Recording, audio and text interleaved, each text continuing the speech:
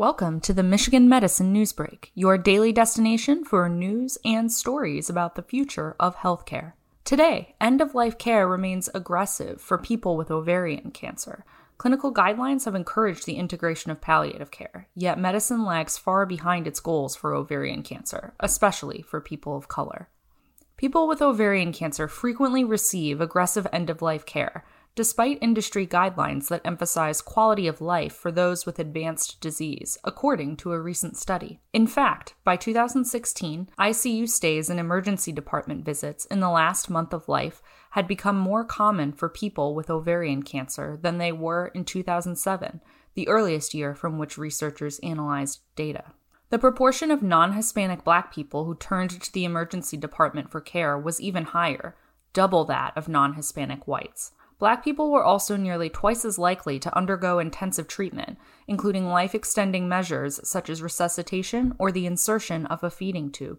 Quote, although the early integration of palliative care and the reduction of intensive and invasive end-of-life care has been included more and more in guidelines, these recommendations are not making enough of a difference in the type of care people with ovarian cancer receive at the end of their lives, especially for people of color, says Megan Mullins, Ph.D., MPH, first author of the study. End quote.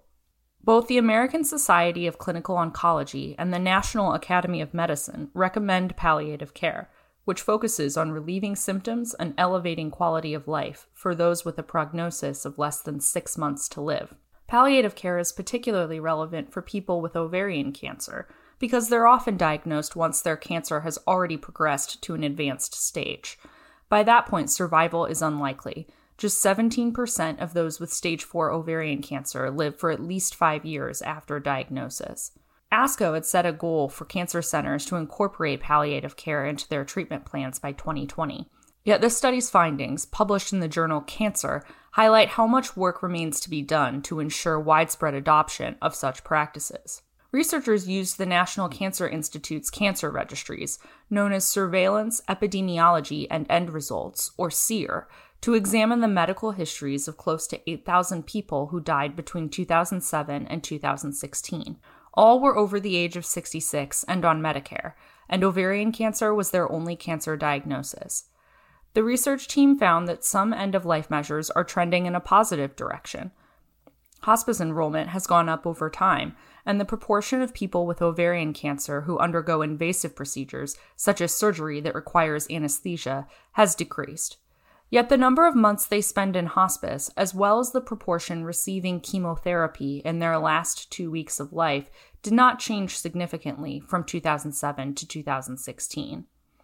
And the overall increase in emergency department visits and ICU stays, plus the notable disparities in certain end-of-life measures for Black people, are disappointing, says Mullins, who's also a postdoctoral research fellow at the University of Michigan Rogel Cancer Center and the Center for Improving Patient and Population Health at the University of Michigan School of Nursing. Quote, prognostication is difficult, Mullins says, but being honest about the risks and benefits of treatment is important. Engaging in conversations with patients about the goals of their care allows them to consider how they would like to spend the time they have left, end quote.